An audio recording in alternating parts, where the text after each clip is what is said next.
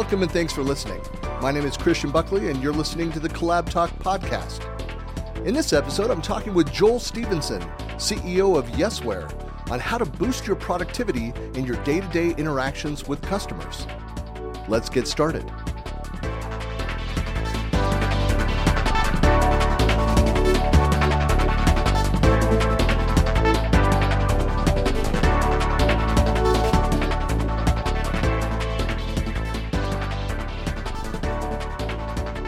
Hello and welcome to another episode of the Collab Talk podcast, where we discuss the convergence of technology, business productivity, and collaboration culture. My guest today is Joel Stevenson, CEO of Boston-based Yesware, or outside of Boston. Where are you based? Are you in Boston proper? We are actually in Boston, offices in Chinatown, and I have a house in Boston and a part of Boston called Rosendale, so I'm also physically in Boston right now. Well, I used to spend a lot of time out there. I was with a little company in Seattle. We got bought by a Woburn-based company, and they got acquired later. So was out monthly in the Boston area. So I miss going out there.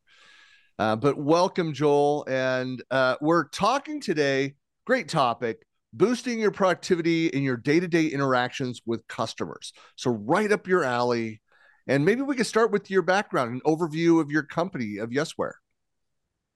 Yeah, the quick thumbnail on me is I started my career in sales a long time ago. I went back and got my MBA and then did some consulting for a while. And then after a few different jobs, found myself at Wayfair, where I did a bunch of different things. But the last thing I did there was I built this B2B division inside the company that we grew to about 400 million at the point that I left. And now it's well over $1 billion, pushing 2, I think. And that sort of got me interested and excited in technology as applied to sales productivity, because that's one of the ways that we were able to grow it so quickly, was by really focusing on that and sort of sales process. And we shared an investor with Yesware, and I was able to sort of change from a buyer of that type of tech to a seller of that type of tech, which was pretty interesting.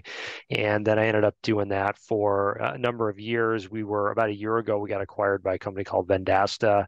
And so for folks that don't know Yesware, we're an application that embeds deeply in the inbox and helps you understand, who's sort of reading your messages, who's engaging with your content. We save you a bunch of time in different ways. We could talk more about it if you want. And Vendasta is a company that mostly goes to market through channel, and some folks might be familiar with a company called AppDirect. It's sort of similar to AppDirect, but with more of a focus on MarTech solutions. So a whole suite of solutions that are meant for local businesses to help themselves, get discovered and manage customer relationships, that type of thing. And so we plug into the core, sort of CRM aspects for people that are selling to, large amounts of small customers. We're gonna make that part of the platform better. So that's a little bit of how we got here. Yeah, it's having worked for companies that had very strong sales organizations. It was being a marketing guy. It was very enlightening to talk about marketing, and I came from in the tech space of kind of the back end of marketing. So understanding the data around the customers, but never the front end, making phone calls, talking with customers. It was always on the back end, and so it's kind of a backwards way of approaching campaign creation and measuring the sales and marketing alignment, those discussions. So learning about that process, being helping kind of fill the top of the funnel and understand an organization and what we did and how we focused our time based on the conversion level of down through the funnel at each stage. It was really enlightening about how that impacts product development, how that impacts your sales and support, customer success roles. And so many organizations now that are trying to become data-driven, companies and product and service companies, it's critical to understand, how are we spending our time, and are we spending our time in the right areas? And, so saying that and then actually doing that, there's some work to be done. It's not, it's not just an easy thing to go and do. And for a marketer, the old ways of doing marketing have completely changed. And so maybe we can talk about that. What are some of the key factors that play a role in enhancing productivity when you're talking about customer interactions?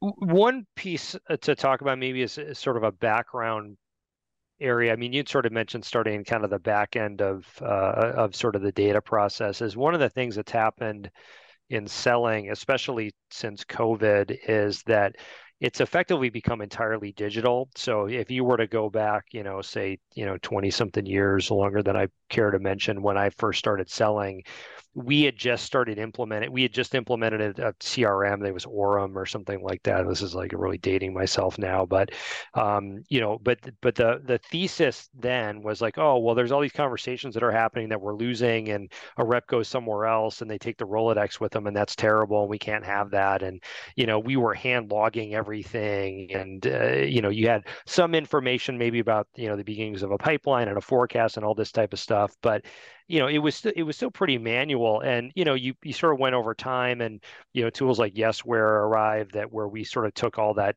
information that you were generating in your inbox, and we were able to passively get it into the CRM. So now you had a little bit better sense of the communications. But it really wasn't until COVID that we the flip of kind of in person to remote conversations completely got turned on its head. And sales was already moving a little bit more inside versus outside. But 20 years ago, the majority of conversations were happening on a phone or in person. It was very difficult to capture those things. And now, the majority of the conversations either happen on a phone that can be recorded, or they happen in a Zoom medium or Teams or whatever, where you have information. And so now there's a digital artifact of effectively the entire selling process.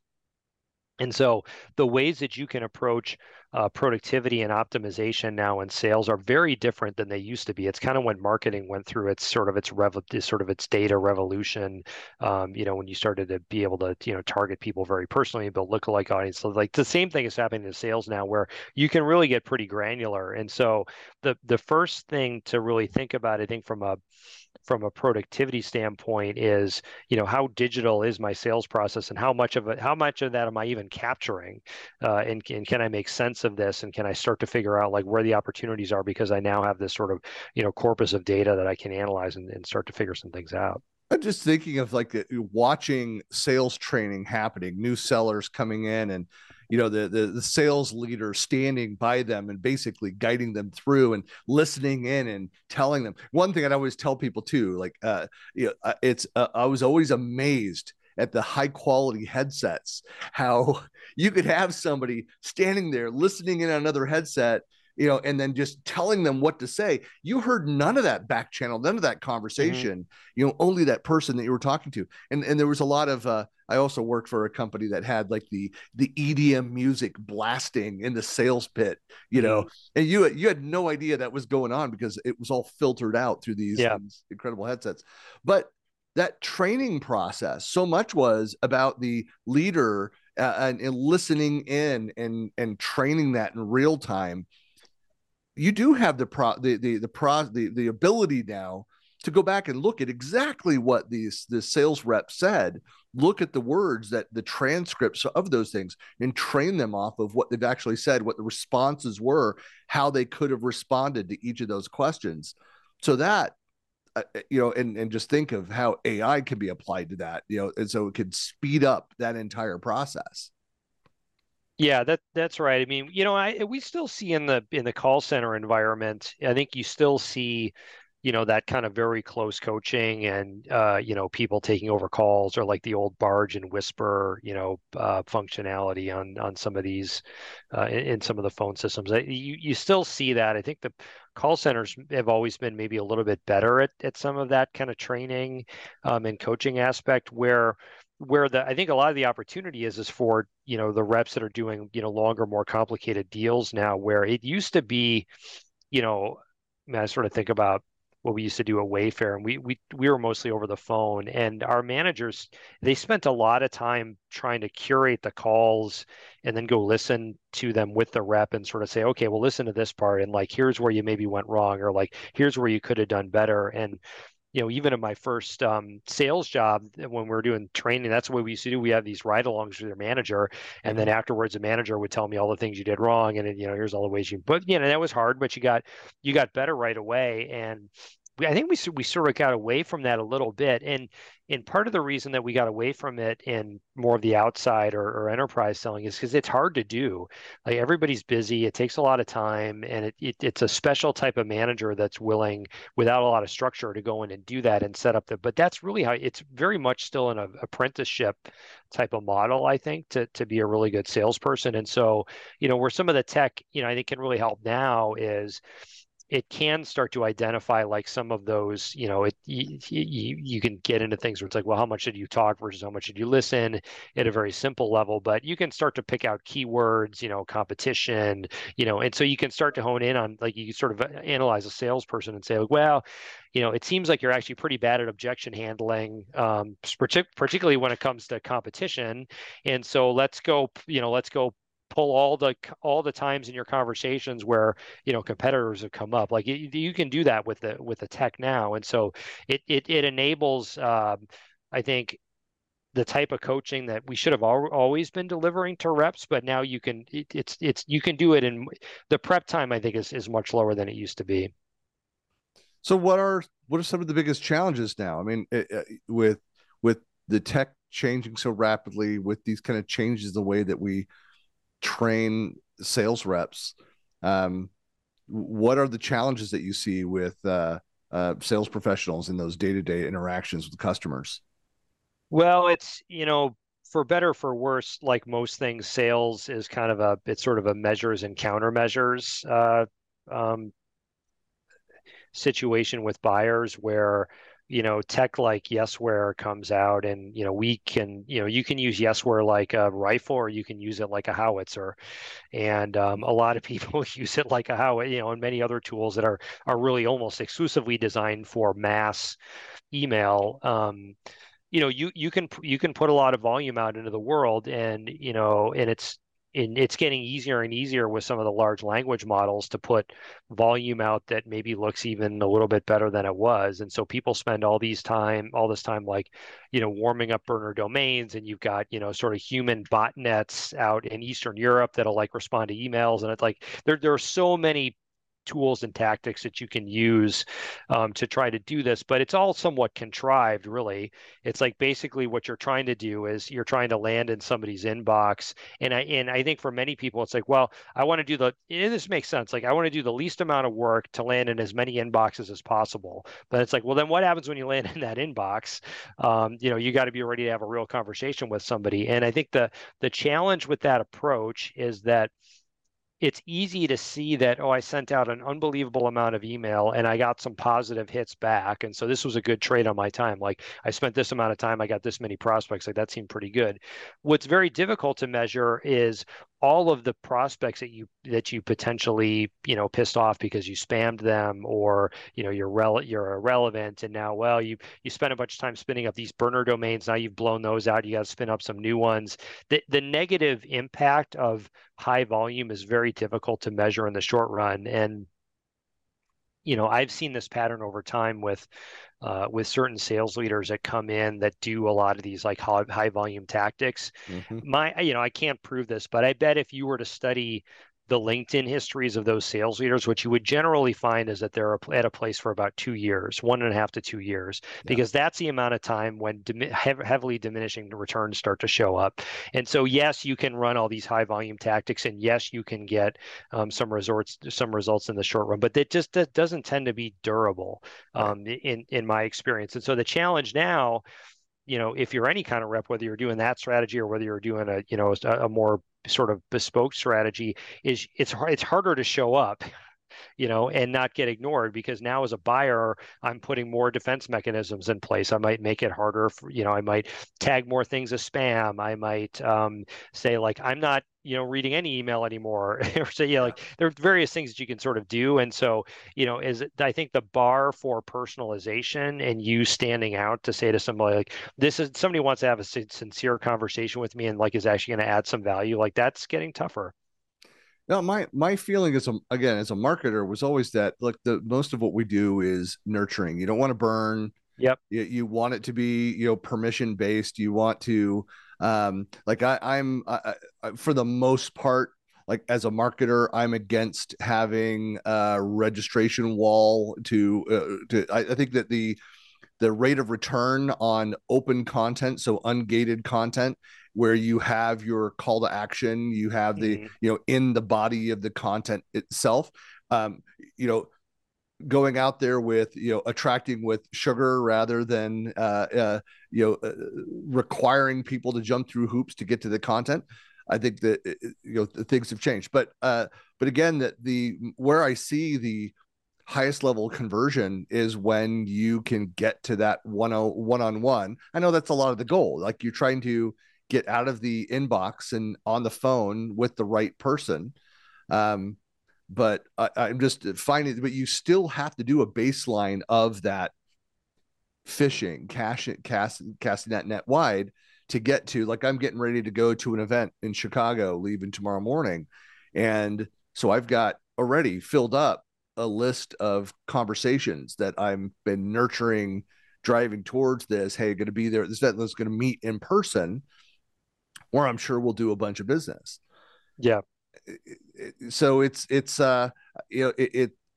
sometimes marketers, salespeople, forget that at the end, you kind of made this point, is it's not about driving just that messaging through the tools. It's getting to that conversation. You still eventually have to have that personal conversation to be able to close something. Yeah, I think as salespeople, we're somewhat it's somewhat frustrating to think that you can't just go out and always create your own opportunities. I think that we've always kind of had a little bit of that, and I think, the best salespeople still like very much take initiative and try to figure out how to make it happen. But Well, and I think sometimes you that, can. I mean, some, yeah, and especially if you work in a transactional, I've done that. I've sold transactional software where yeah, people could go and see a website, see the marketing, go and just use their credit card, purchase that, never have to have a conversation with them, and that's right. prefer Yeah, that method. one call close, whatever it ends up being. But I think that, the reality is that buyers are just becoming more educated, and it's the the trend is towards buyers becoming more educated and showing up in your buying process when they're ready to show up in it. And I think it's like we sort of hate that as salespeople. I think we have this idea that like we're just going to convince everybody that they have this problem and then they need to buy from us. And yeah, you can do that, but it's becoming increasingly inefficient to do it that way. And I think the world is driving more and more towards, as you said, opt in, whether it's like I opt in to a form fill, which then gives me the right to text you, or, I start to consume your content, or maybe I do a trial of your software and then I raise my hand and say like, oh, actually, this is pretty good. Like now I've got a need and I need to go talk to you, or I'm showing signals in your software that would suggest that I'm deep in integrated. I think that is really more the way that things are going, whereas it used to be, you could sort of choose between I'm going to spend a lot of my time trying to build up my funnel and get the same yield out of that funnel, but because I have a bigger funnel, I'm going to get more at the end, to basically saying I'm not necessarily going to get more in the funnel, but I'm going to get better yield out of the customers that I have. I think the world is moving a little bit more in that direction, in the sense that, it's a little bit harder to break through. There's more noise. I mean, there are many, the mediums and attention, messages, whatever it is, like it's always going up. And so it's like those people that come into your funnel are so precious. Like you cannot afford to miss out on an opportunity like that, which is that, like, to me, that's where you really need to make sure that you're leveraging technology. Like you never miss a follow up. You are following up with people appropriately, the right amount of time with the right amount of content. Like that is to me a little bit more of where we're heading. And then if you do those things, then you can then go afford to spend more money on content and more money on brand awareness and the things that might bring people into your.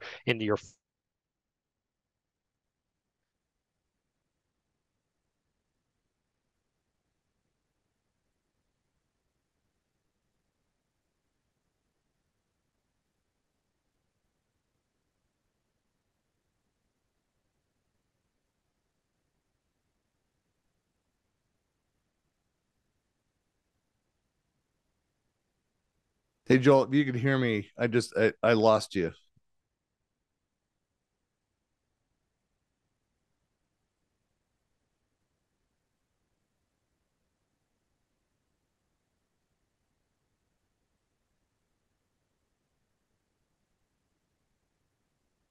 I don't know what happened. I just got kicked. Yeah, I don't know what happened either. It just I think you were you're just ramping up, say, and just you dropped off. So about 30 seconds lost. Okay. Um, yeah. So I don't know if you restart that thought. Yeah, we were talking about I was sort of talking about this idea of like, the funnel getting bigger versus the funnel Yeah. getting smaller. Yeah. Yep. Okay. Yeah, I mean what we've seen I think over time is, there was a period of time when you could just I think through brute force expand the size of your funnel and that worked because maybe a lot of people weren't leveraging some of the automation tech that now I think many people leverage. Buyers maybe weren't quite as used to it. I mean, there was an old we're going back a little ways here, but there was a book that came out a while ago called Predictable Revenue, and basically the predictable revenue model was basically you email everybody at a big company that's VP level or above and say that I'm trying to find this person. Can you point me to this person?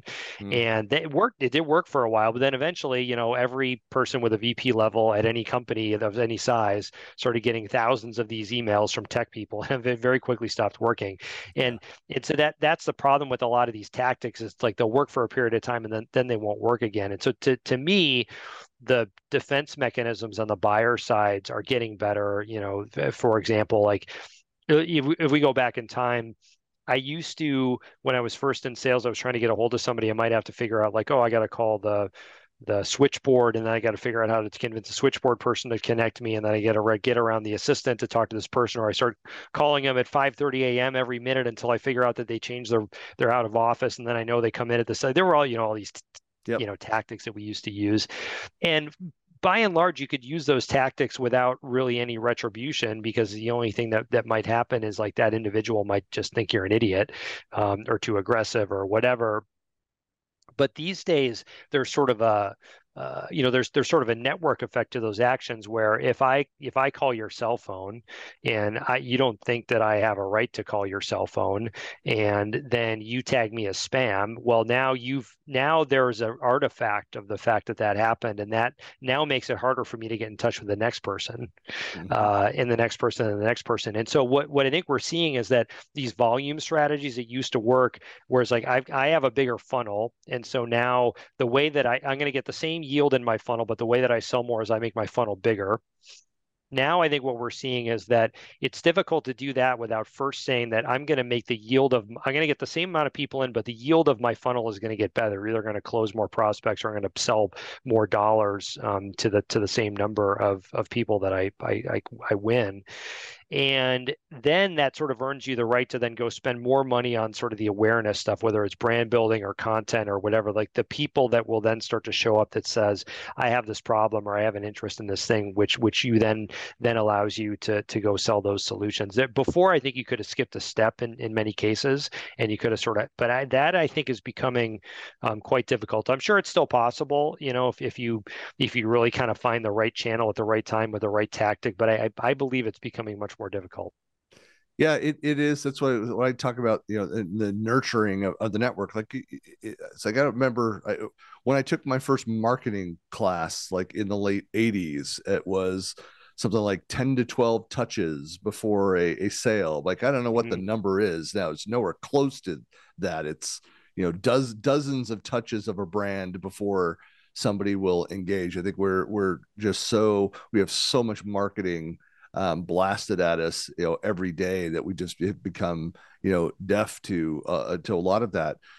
But what's interesting is where you start to see it come together. And again, having worked for companies, very sales oriented companies, where we understood that we could see when somebody would look at our site and we would do the math and we would see that what we could understand through like sales navigator, LinkedIn tools and things Hmm. that were out there. This is 10, 12 years ago, so still in their early stages of where they are now.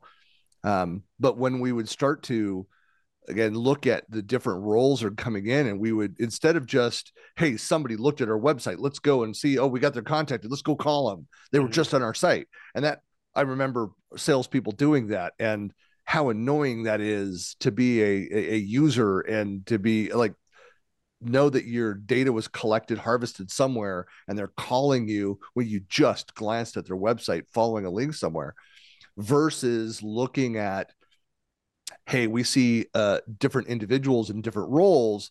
We could better calculate that, hey, there's something that's actually happening here, where you have an executive look at it. You've got people that are in the, in the IT organization that are looking at this. And we kind of put that together as being more of a, qualified lead, and then call into that versus every individual touching it.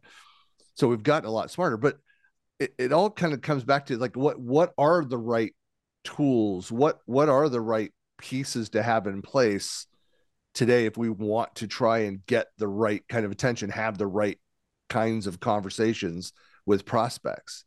What do we need to have in place to be able to decipher through all of the various marketing inputs that are coming in, of who we should actually be connecting with and reaching out to?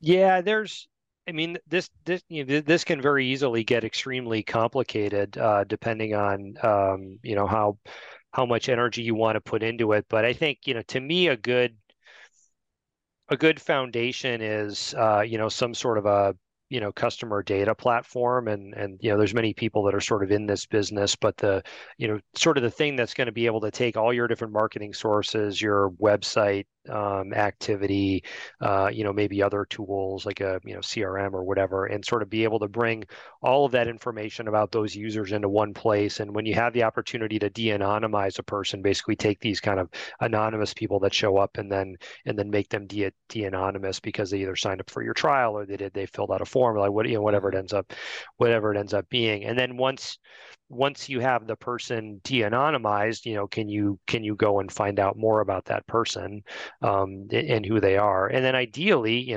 particularly if you're running any kind of a product-led type motion, and folks are using your products, you can then start to look at, well, how are they using the product, and are we seeing the type of signals that are indicative of somebody that's a real customer that we should be spending time on. So, like, is the company big enough to use our solution?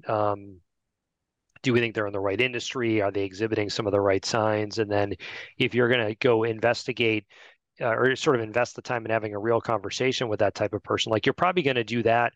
That's probably going to be a better use of everybody's time, because you're spending your time with the customers that are most likely to benefit, and you're not, sort of annoying all the people that, just happen to show up in your funnel, but, like, for reasons that maybe they didn't understand, or they're for whatever reason are unlikely to be, a particularly good fit. I mean, I think that's sort of the highest and best use of tools like that, versus, kind of using them, as you said, to basically, like, anybody that enters the, sort of any portion of the fly trap, like, they immediately just get spammed into oblivion. I think is probably not as good of a use of those tools. But, generally speaking, I think if you don't have that type of telemetry, you are operating at a disadvantage to the folks that have made those investments. So when you talk about boosting productivity for salespeople, so what is that conversation like? What do you talk about with your customers and your partners?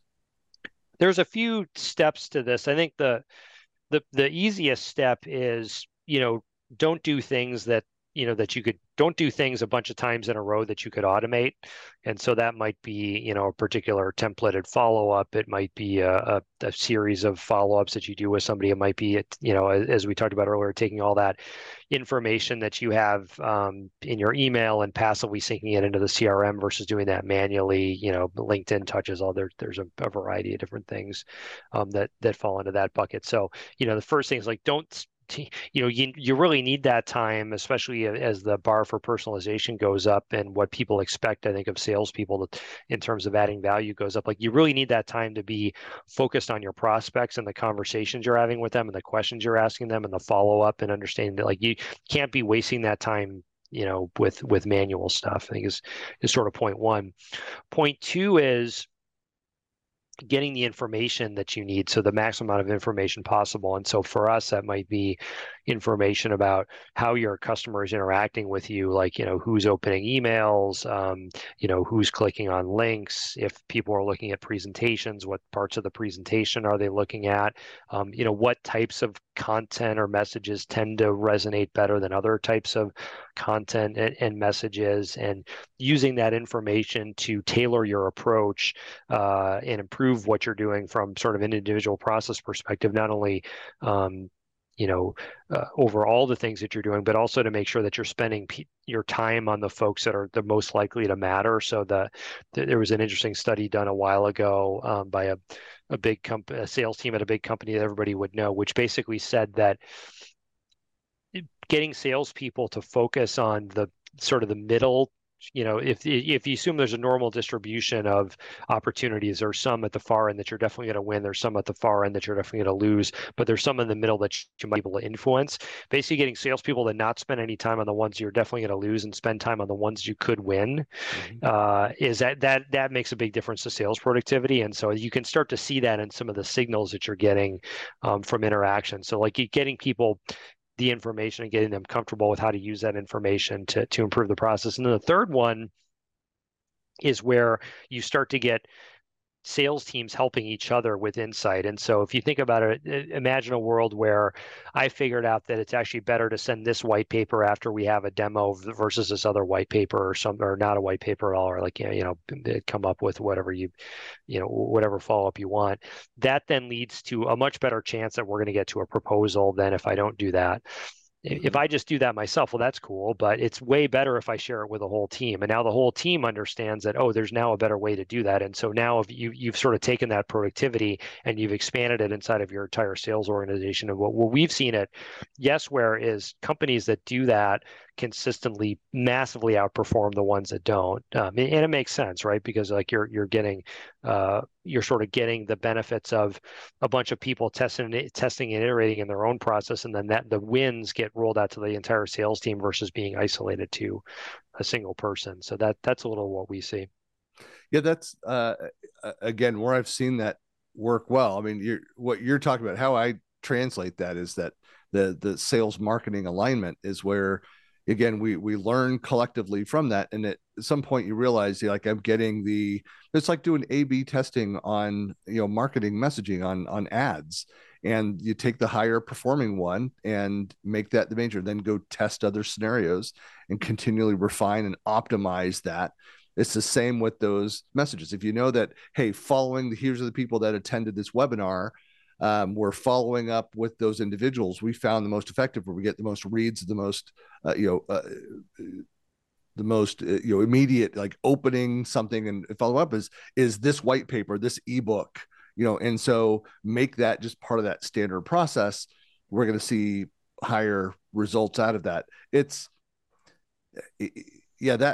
alignment is so critical to that process. Where it worked well in this past company is where we were, again, in every blog post, every white paper, ebook, we were tagging those things, recordings of webinars, tagging those things, looking at the performance of those, and using it as a marketing campaign within the sales funnel, and testing those out. And so we, as you kind of illustrated, we found a lot of success when we followed that model that we tested out. Right. And what's the problem with, often with sales and marketing alignment is marketing says, well, sales team we're giving them good leads and they're not doing a good job with them. And sales team says, well, the marketing team gives us bad leads or not enough leads or whatever. And if you're doing this process right and you have the right amount of data, then it isn't so much a question about like, well, did you follow up on the leads or not, or appropriately, because you could, as a sales team, you could demonstrate that you have done that. And so like that now, like that follow-up aspect sort of gets off the table. And now you can have the more important discussion, which is, hey, marketing, are you bringing the right people into the funnel or not? And if there's a debate about whether or not the sales team did a good job with the leads, it's very difficult to get to that second conversation about, okay, fine, like we brought all these different leads in, and it turns out that these leads are going to be better for all of these reasons. Like, go get more of those leads. Yeah. But if the marketing team has their priors and says, well, it's like really they just don't, the sales team doesn't get it, they don't understand it. But if you've got the record of all the follow-ups you've got, you can send them recordings of the calls or the Zoom meetings or whatever. You've got a system that tracks all these things and makes it easier like that. That discussion very quickly gets off the table and you get to the ones that matter. Yeah. Well, that's it. Like we have my current company, we have 9 questions that we use to kind of qualify the opportunity. And look, we might make a sale with people that, companies that we think are, only answered correctly one or two of the questions. We had limited data or whatever. We just didn't think it was a good opportunity, still close deals. But I mean, it shows that where we have, 6, 7, 8, 9 of the questions positive, or we've got data around those things, we have the greatest chance of success there. And so that's something where I think we're doing exactly what we talk about, where we're looking at qualifying that. It reminds me of the what's that marketing method or the actually was it like who talked about the quadrants um of important versus unimportant. Oh, the Stephen Covey, Yeah, yeah, the urgent, Covey. not urgent, important, That's not right. important. Yeah. Urgent, non-urgent, important, not important. That kind of thing. It's almost just like it's a modern version of that with your clients, and you want to nurture everything because again, there could be somebody who could be unqualified, non-urgent, not important, but you continue nurturing them. You don't want to lose that. You've made some connection there, and it could change. It could change very quickly their needs. But I've certainly had that, plenty of times where somebody is not interested, pushing back, and then something changed where someone in their organization came to them and said, "Hey, no, we need this type of solution," and they're right back, and it becomes a great call and a very quick turnaround on a sale. So it's always easier, even if they're a seemingly low quality lead. It's a lot easier to turn that around than it is to go and find somebody entirely new and start the process over again. So you want to nurture that, but Right, and you could have sold them. You could have hard sold them and twisted their arm into buying it before, but then they probably would have churned, right? And yeah. so, there's always there's always a risk in selling to customers that are not the ideal fit to just hit a number. So what would you say is the most important I don't say continuous learning, what you can do to continue developing your team learning from this? Like what does that process look like? How do you train people to continually refine and optimize this process? Yeah, there's a book I like, which is it's actually an operations book called The Goal by this guy Eli I Goldratt. love the goal. It's and for folks that know too, if you've not read it, it's written more as a novel than a business book, but it's fantastic. And I still have instantly envision like him out on a hike with Boy Scouts where he's behind the slowest one and he sees the Yeah. kids off in the distance in front that are just taking off and he's like, how do I balance this? How do I keep the group together? But yeah, it's a fantastic book. Yeah, I like that, and it's sort of there's sort of has this underpinning of the logical thinking process, and that that system basically says there's always a bottleneck, and part of what you're trying to figure out as a manager is like where is that bottleneck and how can I loosen the constraints on that bottleneck so that the whole system works better versus like the example he gives in the book of the story about how they like kept trying to prioritize things and it never really worked because they never really solved any of the underlying issues and in my view the sales and marketing funnel looks a lot like that where there's always a bottleneck somewhere and or you may have many bottlenecks and part of the trick is to go find out where those bottlenecks are and to undo them and in the sales process you might find that you've got lower yield from one part of the sales process to another. You might find that you've got very uneven performance between reps, and that might be a problem. You might find that, actually the leads aren't getting enough attention because you don't have enough people doing that job, or you haven't invested enough automation. Like you gotta, it's not an easy, it's not straightforward. It's not like, I think in many ways it's probably harder than discrete manufacturing and some of this because there isn't like a line that you can observe and there's a million different variables. But normally if you have the data in place and you cut it a few different ways, you can start to see where some problems are, and then you just have to try things. You just have to, test and iterate. And I think if you understand that whatever your process is right now, it could get better, and you sort of approach it from that point of view, and you keep trying to find the bottlenecks and relieve those. I think that's a good way to just philosophically approach the problem. So I'm a big fan of Eli Goldratt, and I'm also a Deming guy, and part of W. Edwards Deming is what he always talked about is that it's a continual process because again, you may refine your process and be kind of hitting on all cylinders. The industry changes, your customers' needs change, the market changes, like all those kinds of things. Your employees mix up. Somebody who's been there for a long time and wants to move on to another role, it changes the dynamics of the team. So you have to continually look at and refine that process. It's not like it stops moving and you can just lock it in place with the perfect settings. Yeah, which, in some ways is depressing, in other ways is very exciting that's you're always going to have something to do. It's the nature of work there. Well, so Joel, kind of final question here. So how do you see the future of the customer interactions evolving? What does the future look like?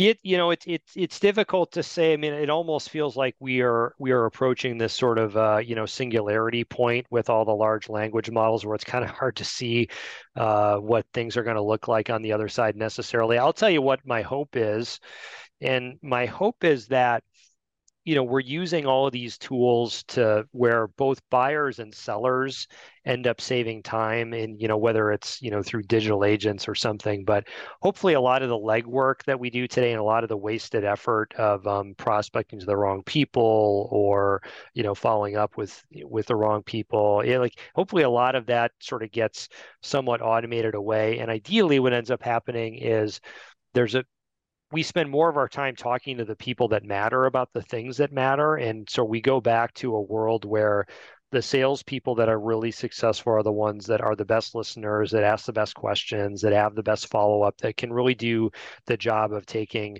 one company's products and services and helping another company understand how that's going to benefit their business objectives. That's where I hope that we're going. I think it may be a little bit of a rocky path to get there, but I think there's a world where that happens. It's going to be honestly, I think just a year from now it'll be interesting to look and see how much has changed. Things are just changing so quickly. But you're right. I think things are continue to speed up the rate of change. It will be interesting to look at it. It's again, from a marketing standpoint, it's like attribution has always been hard. And so I think I'm hopeful that we'll have a better sense of what's working, what's been effective. We'll get better data about the way that we work. I think that's one thing that's going to change with the advent of all these AI capabilities, are insights out of the activities, like where we started in the conversation, to be able to go in if every conversation, every interaction is recorded and AI is going through and summarizing that information, pulling the data out and using that for training, we're going to better understand when deals go through. We'll be able to go back and look through the entire footprint of that customer, every customer touch point, and better understand why that, again, this is my hope, why that was successful or not. Yeah, I think it'll probably accelerate the competition in the sense of like the winners and losers will be maybe created a little bit more quickly, where it's like if you realize that, oh, all of a sudden we've got this this wedge we can drive in against this competitor, it's probably going to be easier to start to leverage that wedge, and the person that's on the wrong side of that is going to have a more difficult time defending against it, which I think is probably a net positive thing in the sense that that means that products are going to be getting better and information is going to be getting out there to people that need it. I mean, it'd be a very rough process in the interim, but I think that's probably where we're heading. It's going to be a fun ride. It'll be interesting. There'll be, for content creators, there's lots for us to talk about and write about. Yeah. But so Joel, really appreciate your time, and thanks for filling us in and talking about your company, Yesware. And of course, we'll have the links out on the blog, out on the podcast. Folks that want to find out more and get in touch with you, we'll have all that contact information out there. Great. Thanks for having me. It's a fun conversation.